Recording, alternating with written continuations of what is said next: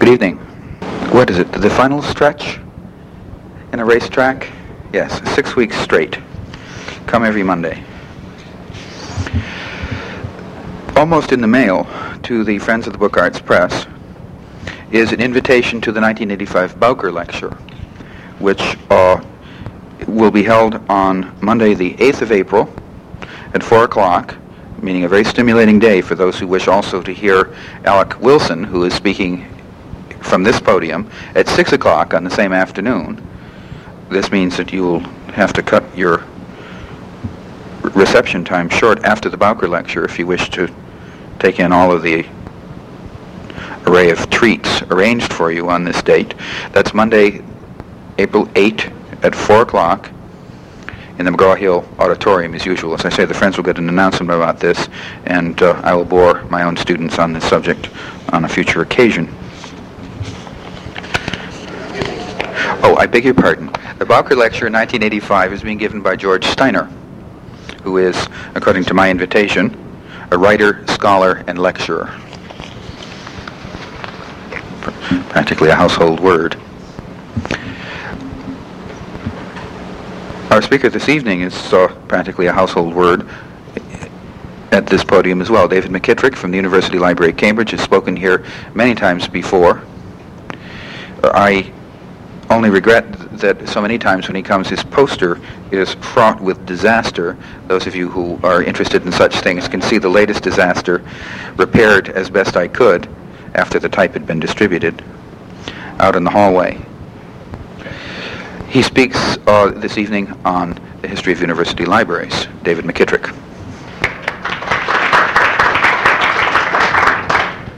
Thank you very much, Terry. I should say that the bibliographers ought to have spotted the paste-on cancel on that poster, which I was delighted to have as an example of the pitfalls of printers from the 15th century onwards.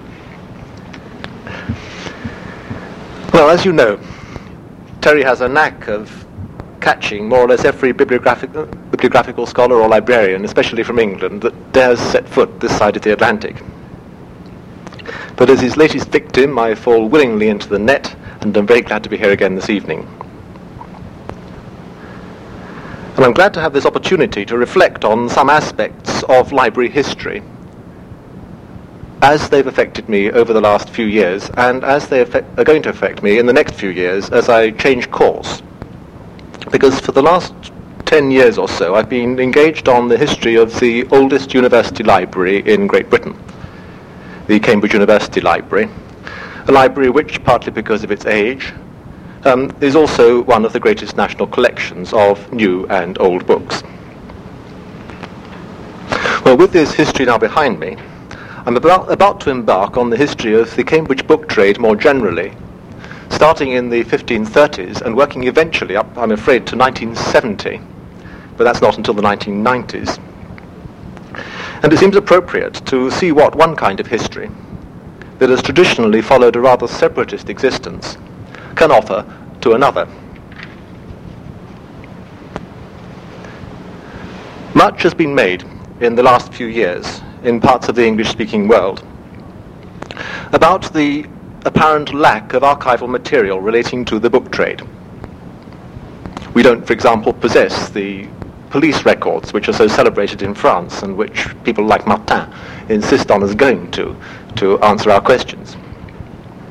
In England, the records of the Stationers' Company in London are a small consolation to those who don't think very long. They relate virtually entirely to a small band of monopolists whose principal contact with the rest of the country outside London seem to occur, as far as the records are concerned, solely when their rights or properties are being threatened. Booksellers' records are also generally scanty before the mid-19th century, and not particularly common even in the second half of the 19th century.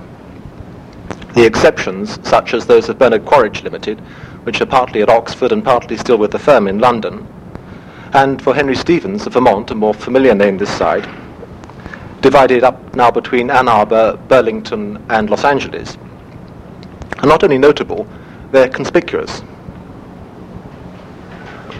Moreover, thanks to the concentration of the principal English publishers other than the two old university presses at Oxford and Cambridge, within a few hundred square yards to the north of St. Paul's Cathedral, the bombs of the Second World War saw to it that much of what had been kept since the early 18th century as of some archival interest or significance did not survive to be fully studied today.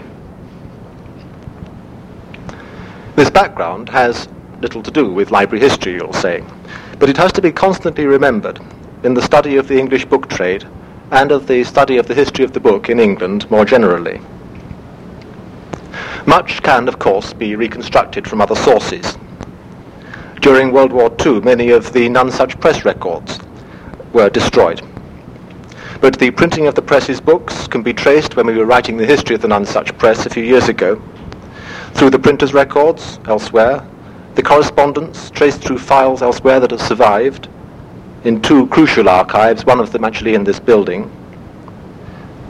In Washington, moreover, the survey which is now being undertaken by Alice Schreier of archives relating to the history of the book trade are a present reminder that the book trade historian, like any other historian, should be prepared to look round him, just as much as he looks at what seemed to be his most obvious primary material.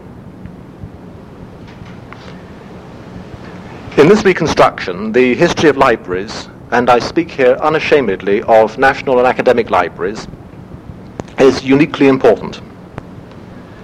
Partly because they are trained to preserve what they have, partly because they work with organizations which expect to accumulate archives, librarians seem more reluctant than many other professions to discard their working papers.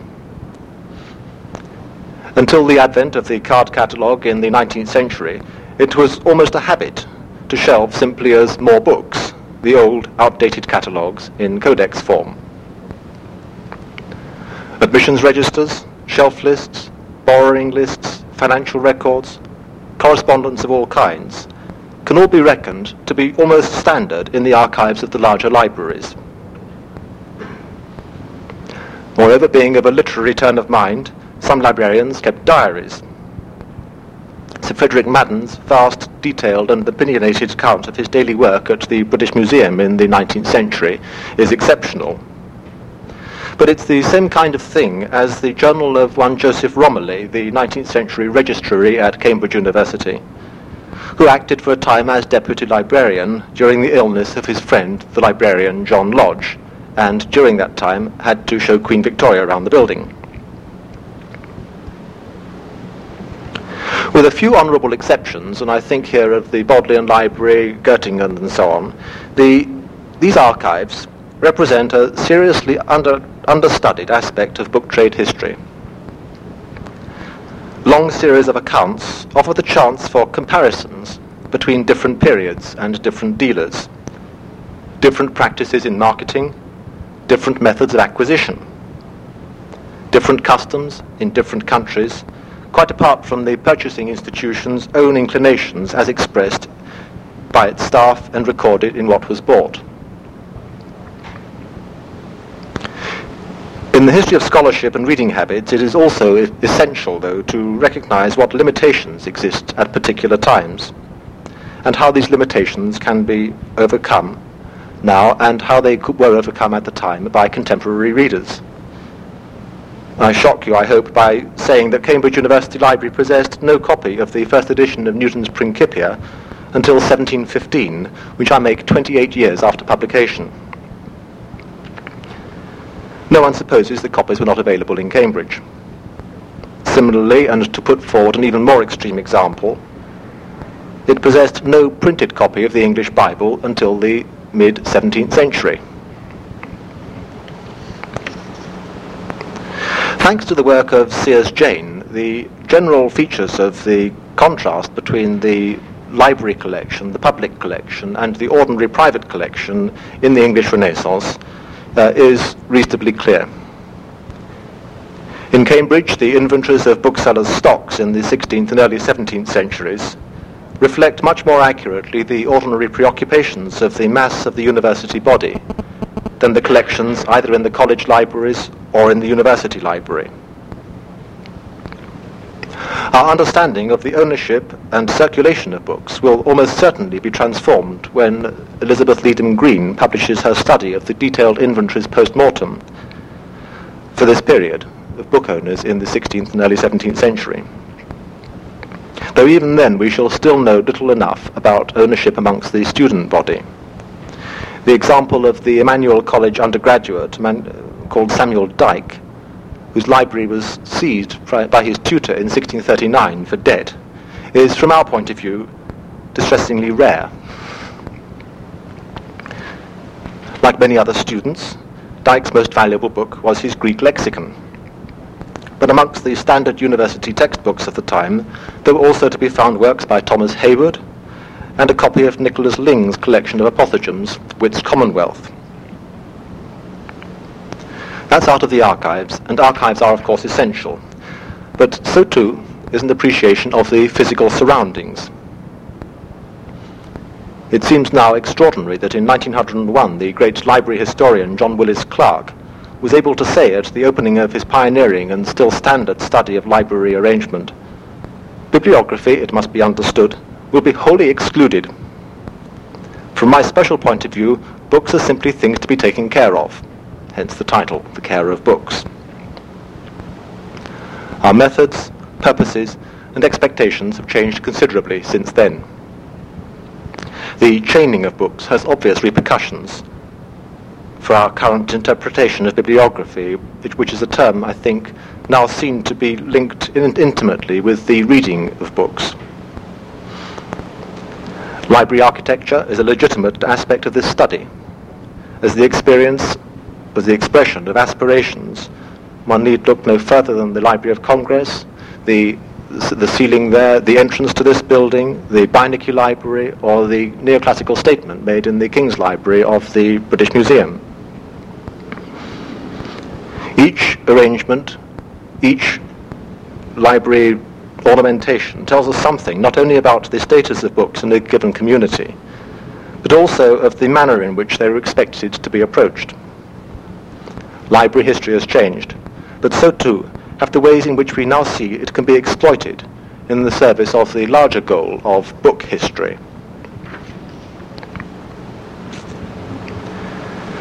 In all this, some questions are straightforward, even if their answers are not. Who has been responsible for building up the collections? Who have been the principal benefactors? What are the sources, if any, of financial support? I say if any, we had no sources of financial support in Cambridge University Library until the 1670s. Who was responsible for the building? Who have been trustees? For what books or collections is the library in question especially notable? Other questions, sometimes extraordinarily, are ignored and are a little bit more subtle. What made this library seem necessary in the first place? How accurate or comprehensive are its catalogues? How does it compare with other libraries locally? With other libraries having similar purposes or collections elsewhere? In this country? In other countries? Then there are general questions as to the stock. How exactly has the collection been assembled? Which booksellers have been involved, and why? How far were these booksellers acting on their own or as agents for others? The practice of agency selling was so commonplace in the early 19th century and was so open to abuse that in 1820 John Boone, the London bookseller, was moved to complain of this material injury to his reputation. In Cambridge at least, and for years later, orders from many a second-hand German bookseller's catalogue were channeled through a local bookseller. To return to our questions, what other methods of acquisition, such as bidding at auction or amalgamation with other collections, have been pursued? How have these differed in one period compared with another period? What effect has legislation on censorship, import duties, or, in appropriate circumstances, copyright deposit had on the library's holdings? Was the effect the same in similar institutions elsewhere? This is often enough for the overworked historian, but we are only now, I think, beginning to approach the crucial questions. what readers have expected to use the collections, who actually have, for what purpose, exactly which books have they used, how far has the library's management dictated preferences amongst readers for one book, collection or library rather than another. Some of you will remember Robert Darnton's communications circuit, which was published in Daedalus a few years ago. It's a diagram that puts libraries in the middle, in orbit, as it were, in a point at a large circle, in the same box as book clubs and purchasers and borrowers of books, under the general umbrella of readers. And Darnton here attempted to compartmentalize the history of the book in rather a suggestive and useful way. And by placing within this orbit, rather than putting it in another box on the outside, various general topics such as intellectual influences and political and legal sanctions, I use his own terms, Darnton also sought to express the less particular aspects of his subject, those that affected readers, production and distribution alike. His scheme is a valuable reminder of the context in which we work, but it, I don't think, should be taken to be universally applicable, or to suggest that libraries have enjoyed, or do enjoy, relations with publishers, printers, or smugglers only at one or two removes. Indeed, Darnton himself hesitates, having constructed his model largely on the basis of 18th century continental book trade. He said, "I'm not arguing that book trade history should be written according to a standard formula, but trying to show how its disparate segments can be brought together within a single conceptual scheme. Different book historians might prefer different schemata. Differences do indeed exist between book historians and between orthodoxies, but the difference between what is available in the way of evidence in one library compared with another is no less inescapable. Different examples, too, demand different approaches. National libraries, university libraries, college libraries, research libraries, monastic libraries, school libraries, parish libraries, and dozens of other kinds of collections, assembled with as many dozen different purposes, all require different approaches, and will fit into the communication chain in different ways. In 1836, Antonio Panizzi gave evidence to the Royal Commission on the British Museum, and adumbrated then what became the basis of the greatest library of the 19th century. But he saw a distinction between the British Museum Library and Göttingen University Library, which had been held up as an example. The Library of Göttingen, he said, is a university library. It is a library for the education of the persons attending the university and not a national institution, like that of the British Museum. It is not a library for research, as ours ought to be, at the British Museum, but a library for education. They ought not, therefore, to be conducted on the same principles. The distinction drawn by Panizzi between a university library committed to the current needs of the university and the National Library, not only of universal reference, but also the depository of the national literature in its widest sense, was a neat one for the occasion, but oversimplified for me in its juxtaposition of two very different foundations. For a library such as that at Cambridge University, which I've had to cope with, this contrast between two violently opposed purposes reflects only the almost impossible challenge that the library has faced since the 17th century. To be at once a national library of copyright deposit, a library with large collections of historic material, and an open access lending library, able to meet the needs with current books, both British and foreign, for whatever members of the university for the time being are allowed to use it. The task has, of course, become even more complicated since undergraduates were allowed into the building without any restrictions from the mid-19th century. And the historical process has shown a still further turn of speed, with changes in teaching methods and a greatly enlarged university over the last half-century. In the 1870s, only a century ago, the teaching methods of Charles Kingsley, who was a not altogether successful Regius Professor of Modern History, and Sir John Seeley, caused some surprise in that they encouraged pupils to develop their critical and exploratory skills rather than remain with one or two textbooks, and this meant using the university library in a way that it never had been in its previous centuries. I allude to the problems raised by Charles Kingsley and John Seeley deliberately, and place them next to the current questions deliberately. In one sense, any library history, perhaps any history, but certainly any institutional history, can be looked at in the rather innocent way that was once presented to me in conversation. How we got to where we are now. This apart, there is the wider question of book history in general, as a continuum where many of the experiences of one generation are shared with another. In the words of somebody in this room, we need to learn not to draw a line between our own use of books in the present and the situation faced by people in the past when they used books. Thirdly, because the elements in a community such as a university change comparatively little, a proper alertness to current questions can prompt us to ask pertinent questions of the past.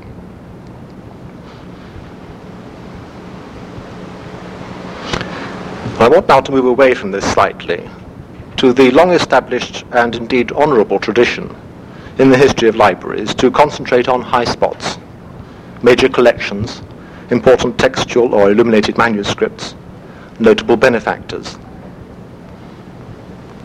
And this tradition ignores the key questions that relate to the institution's more humdrum everyday existence, its relations with its contemporaries, its readers' expectations and experiences, or the way in which it was made to work in buildings which, however ostentatious, had also to serve as its home. By way of example, and in order not to make more enemies, I look again to Cambridge, to Henry Bradshaw, outstanding alike as incunabulist, paleographer, liturgiologist, and certainly, in terms of his international reputation, the greatest university librarian ever to have served the university. In 1869, he wrote a brief history of the university library for publication in a new, rather left-wing newspaper called the Cambridge University Gazette. It's the first accurate history of the collections, and presents a considerably less confused picture than that in C.H. Hartshorne's book, The Book Rarities of the University of Cambridge, a disorganized compilation much influenced by Thomas Frognall Dibdin that appeared in 1829. Bradshaw's interests were on this occasion almost wholly antiquarian. He was an outstanding incunabulist, but even his colleague and biographer, G.W. Prothero, did not feel able completely to conceal his failings as a librarian outside the spheres of manuscripts and early printed books. His term of office, he died in 1886, having been librarian from 1867, was in sharp contrast to those of his predecessors, under whom the library's collections of modern books, acquired other than under copyright legislation, had multiplied on a scale seen never before and rarely since. By the late 1860s, most of the battles over copyright deposit were, at least for the moment, at rest. And it was because, perhaps, of this that Bradshaw was able to write his history, which remained the longest continuously written account until the 1950s, and not mention at all the licensing acts of the 1660s or the Copyright Act of 1710, which are the bases of current legislation for copyright deposit, and which have dominated library planning ever since the mid-18th century. Bradshaw's achievement, particularly in unearthing the earliest history of the library, on which Hartshorne had been notably weak, was a formidable one, and the result of very long labours in the university archives. And it would be wrong, nor do I for a moment wish, to belittle Bradshaw's work on which we still stand today. But it described only one aspect of the library's history and purpose. It gave no hint that any research library of this kind acquires some books as rarities, and some books simply become rarities through surviving on the shelves. Nor did he allude at all to the arguments surrounding the library's place and purpose in the 19th century university, a place made much more complicated by the fact that from the early 19th century onwards, the library was keeping all copyright deposit books rather than throwing them away, and it had to fight with other large university departments, especially the new laboratories being set up, for a limited amount of money. The omission seems all the odder if it is realized that only in 1852, 17 years previously, the Royal Commission on the University had included the library in its investigations into the whole of the university's institutions. Bradshaw wrote in the wake of W.D. Macrae's Annals of the Bodleian Library, first published in 1868. Macrae, too, working for Oxford, had emphasized the place of special collections, or single antiquarian acquisitions, at the expense of the day-to-day administration of the Copyright Act. Macrae had also been able to draw on a much larger archive than had Bradshaw when he worked on the Cambridge history, despite the Bodleian Library's comparatively late foundation date of 1598, whereas at Cambridge, I'm glad to point out to everyone that's there to listen, we've had a continuous existence since the late 14th century.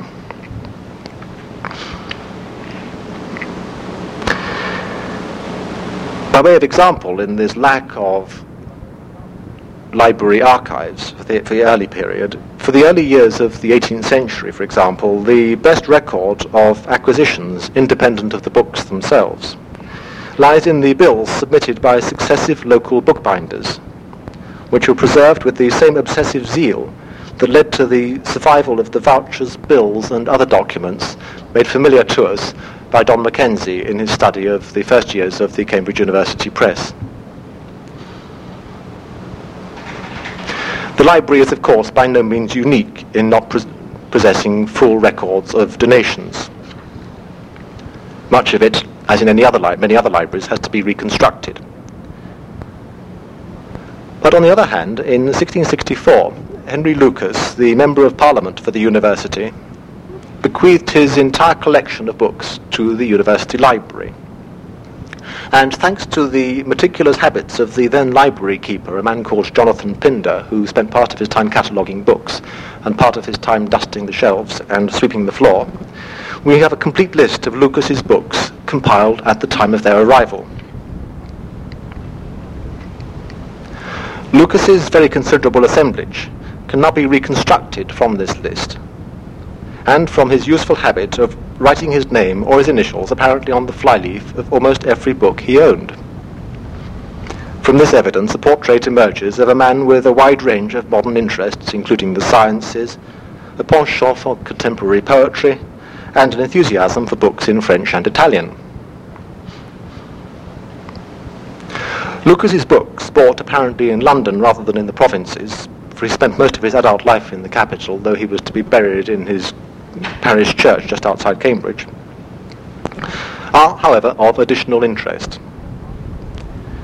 Thanks to the relatively careful use, or should I say relative lack of use, made of them over the last several centuries, most of them are still in their original bindings. Bindings that are certainly not attributable to Cambridge repairers subsequent to the bequest, but rather to earlier work, either in or predating Lucas's own lifetime.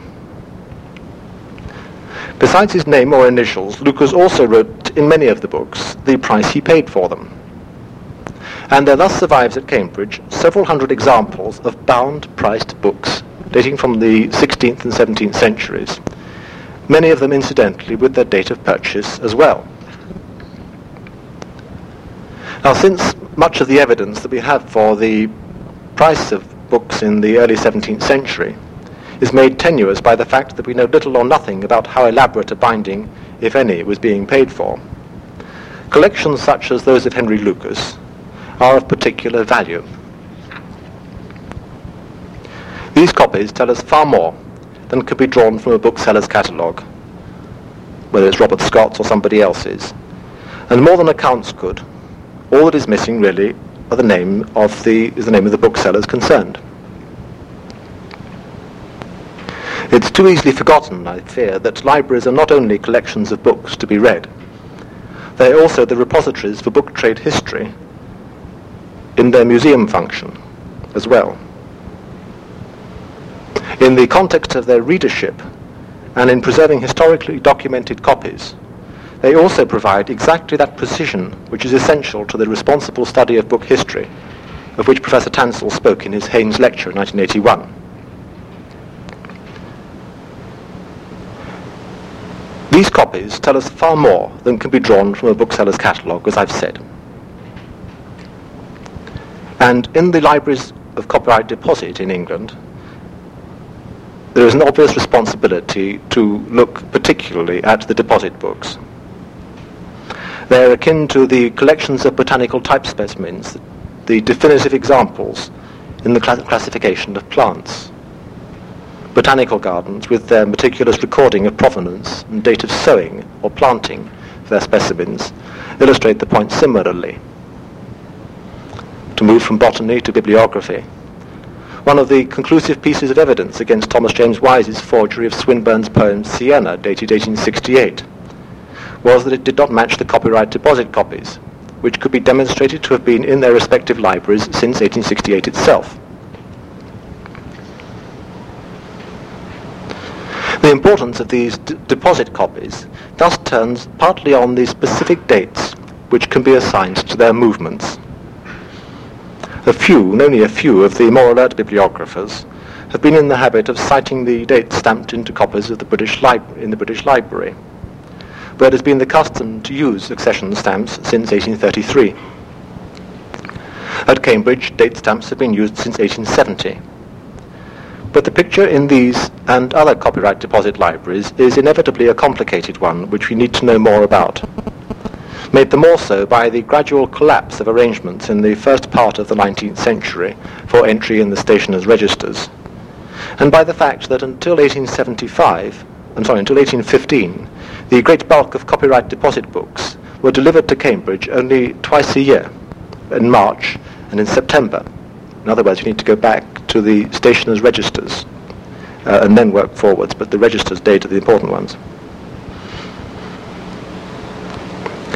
In order to be able to apply the information gleaned from copyright records properly to book history, some understanding of libraries' accessions procedures is essential. Practices, of course, vary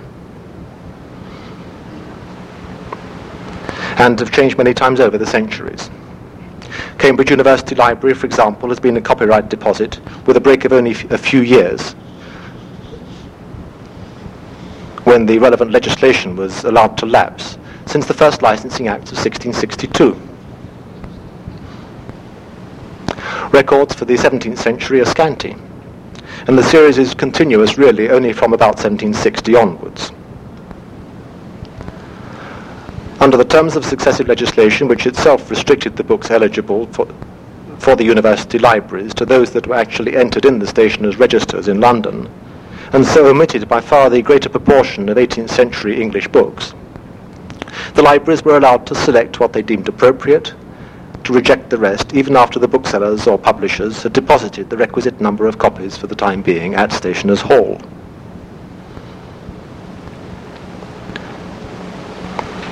Although criticised from time to time, principally by members of the book trade, who objected to giving away so many books, and they had to give away anything up to 11, this selection procedure was not disgraced until 1818.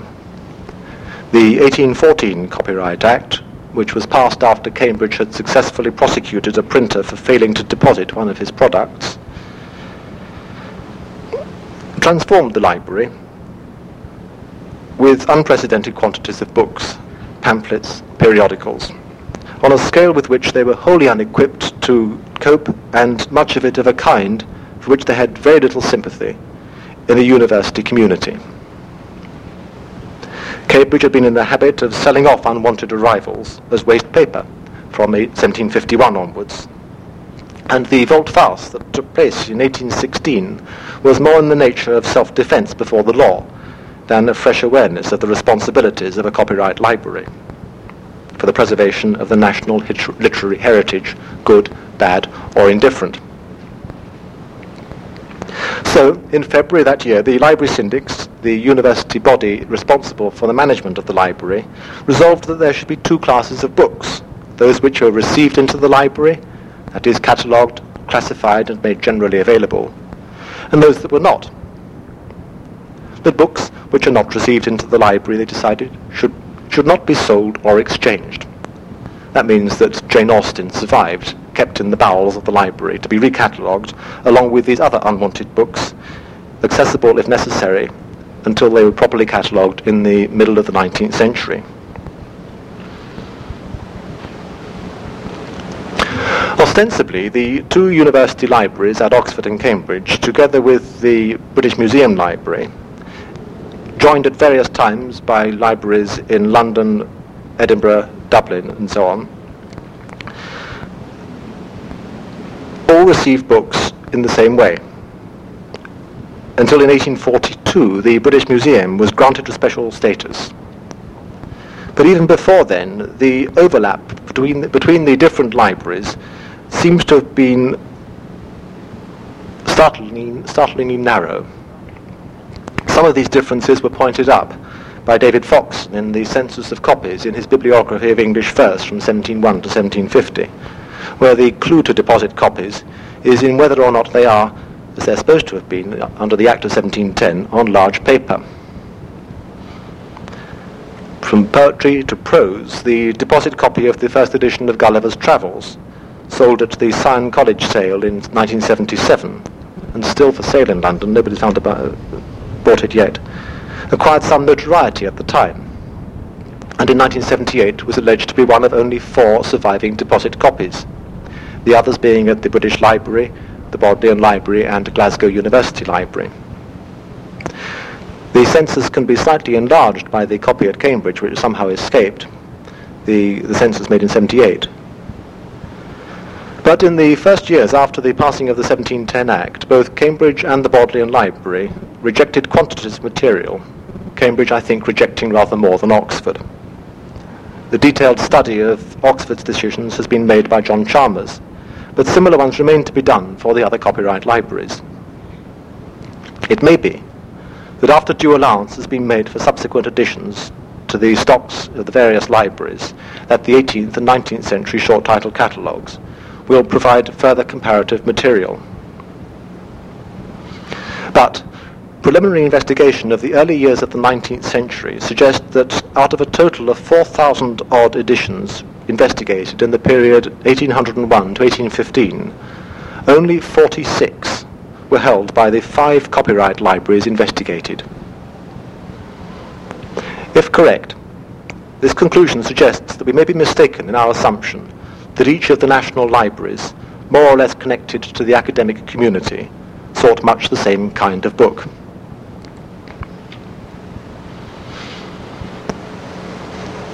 As the demand of the deposit libraries outside London became heavier and the publishing trade larger and more complex in the early 19th century, the deposit arrangements established by generations of legislation via the Stationers' Company creaked more and more, with neither the Stationers' Company responsible for the collection, registration and onward delivery of the books, nor the libraries content.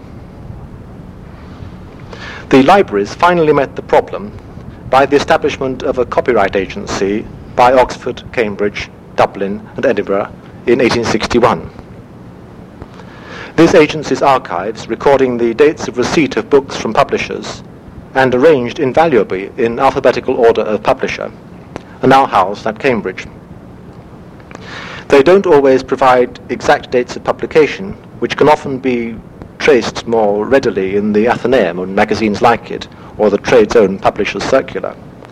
But they do, again, provide dates of when precisely identifiable copies existed. I emphasize precisely identifiable copies deliberately, because I hope that by now I have made clear the connection between an understanding of library history and bibliographical investigation in the narrow sense of attention to questions surrounding particular books. These questions have the merit of being able to be put in neat terms and answered, if at all, with similar neatness. Other questions of wider import are less easy, as I've already hinted. Despite our assured assumptions today, it is not always possible to decipher the raison d'etre of collections in the past. Few institutions or their guardians thought it necessary to adumbrate the principles of their everyday life. In this, Göttingen is exceptional and the Bodleian Library peculiar, in that we possess a considerable correspondence between its anxious founder, Sir Thomas Bodley, and his no less anxious first librarian, Thomas James. For most of the time, deeds rather than words must serve.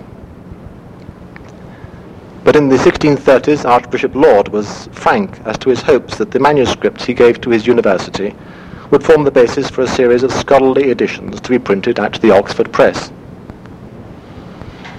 In the 1780s, at Cambridge, on the other hand, public expressions of hope that the Greek manuscripts acquired at the auction of Anthony Askew's library in 1785 would serve similarly for the Cambridge Press are considerably more difficult to find. The best clue is that the press put up the money for their purchase, even though very little was done with them. As far as I know, it was the last time that the university press bought medieval manuscripts for the university library. So you ought to try again. Above all, however, there remains the difficulty of assessing the library's contribution to those who used it, whether for research or for recreation. Borrowing registers are all too rare in library history, and some libraries, such as the Bodleian and the British Museum, don't lend books in any case.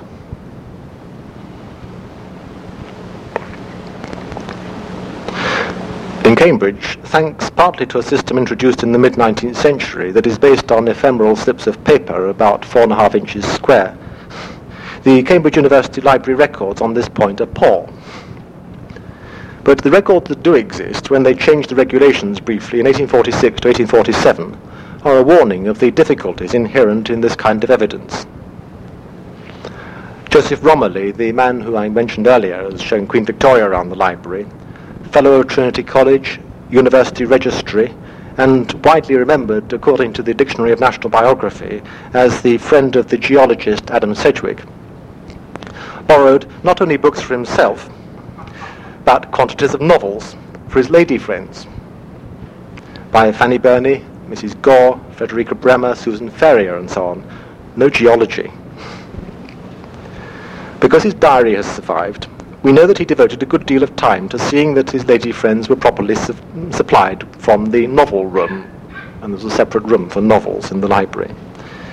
But it is impossible to do more than speculate about which of the dozens of books taken out between June 1846 and October 1847 were for himself alone. On the other hand, some of the contributions from libraries can be seen with no very great difficulty, such as the extent to which manuscripts have served editors of printed editions, where their readings are recorded or other remarks are made. It is equally possible to assess, though it may take a little longer, the contribution of collections of papers or books to historical scholarship.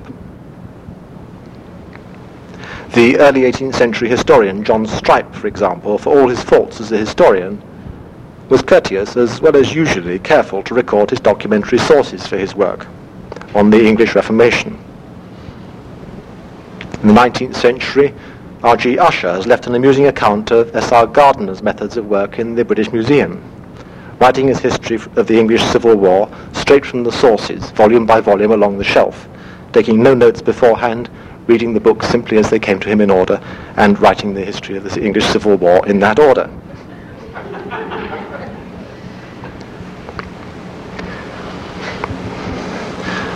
Here in America, we can be a little more courteous to historians and remember the remarks made by the Beinecke librarian in seeing the library's purposes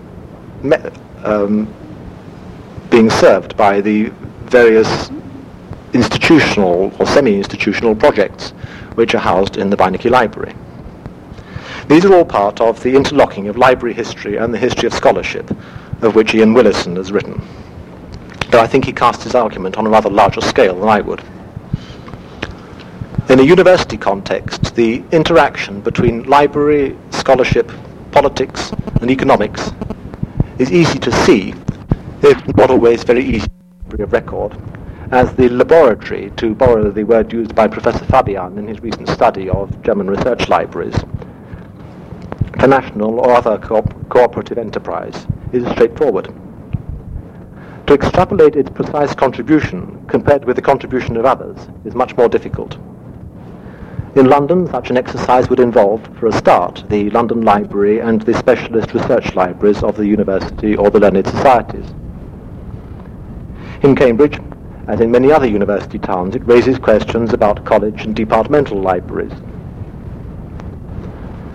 The history of scholarship, and I include here in this context the slightly different pursuits of reading and education, also involves questions about private book ownership, about the local book trade, about new and second-hand booksellers, about their sources of supply, and the selections of books on their shelves.